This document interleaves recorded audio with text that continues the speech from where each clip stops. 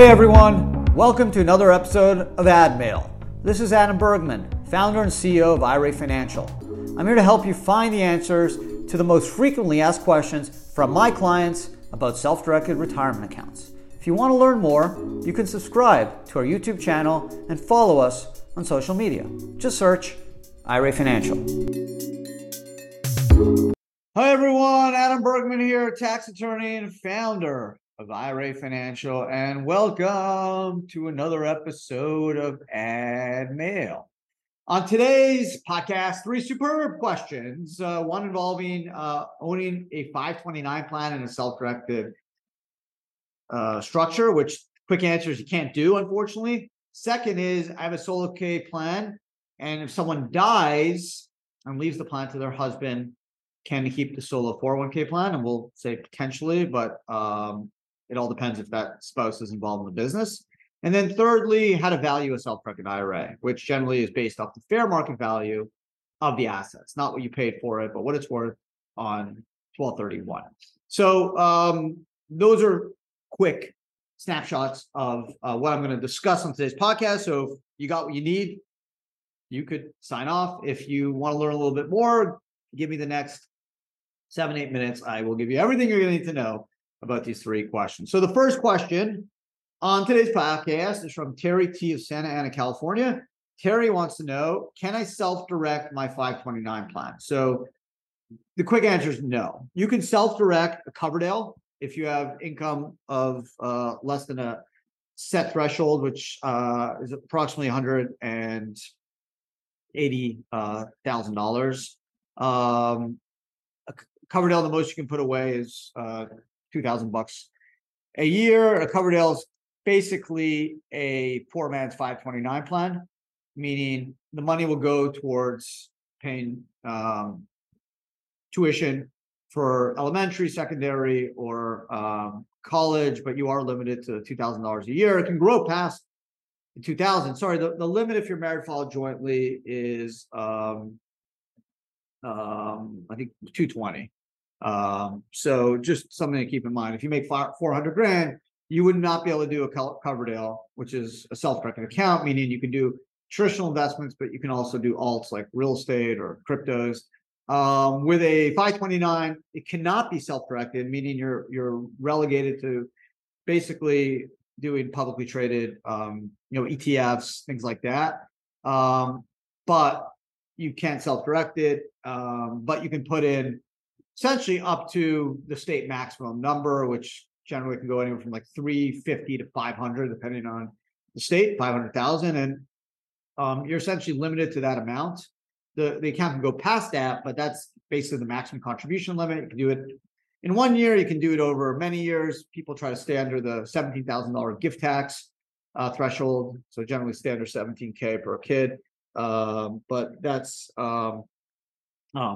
just something to keep in mind. But again, why I say it's the poor man's 529 is because the limit is just $2,000 a year.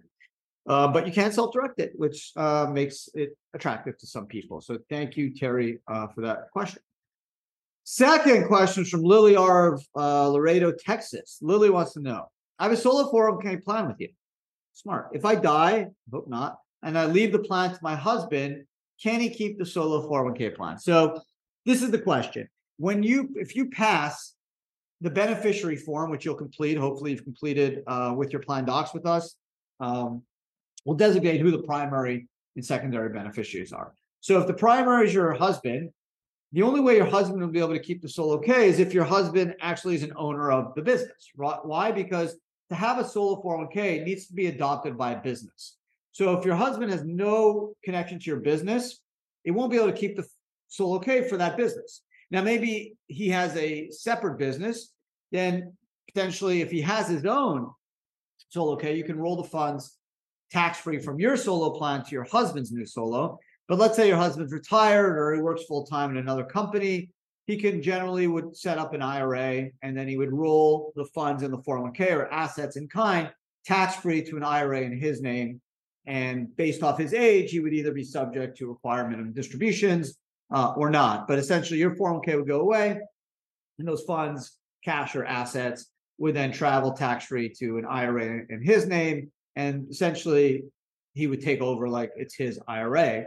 But if he was an owner of the business, then either if he had a plan account or didn't, he would be able to open a sub account under that plan, or he can just roll those funds into his own sub account under that plan and keep the solo plan alive. But he would need to be part as an employee / owner of the business to maintain the solo 401k. But I can tell you, Lily, the most probable scenario, most common, is he just opens an IRA and he rolls the funds tax-free into an IRA or self-directed IRA. So that's kind of generally how it works in my experience. Third and final question of today's podcast, told you it's going to be quick and painless, from YouTube.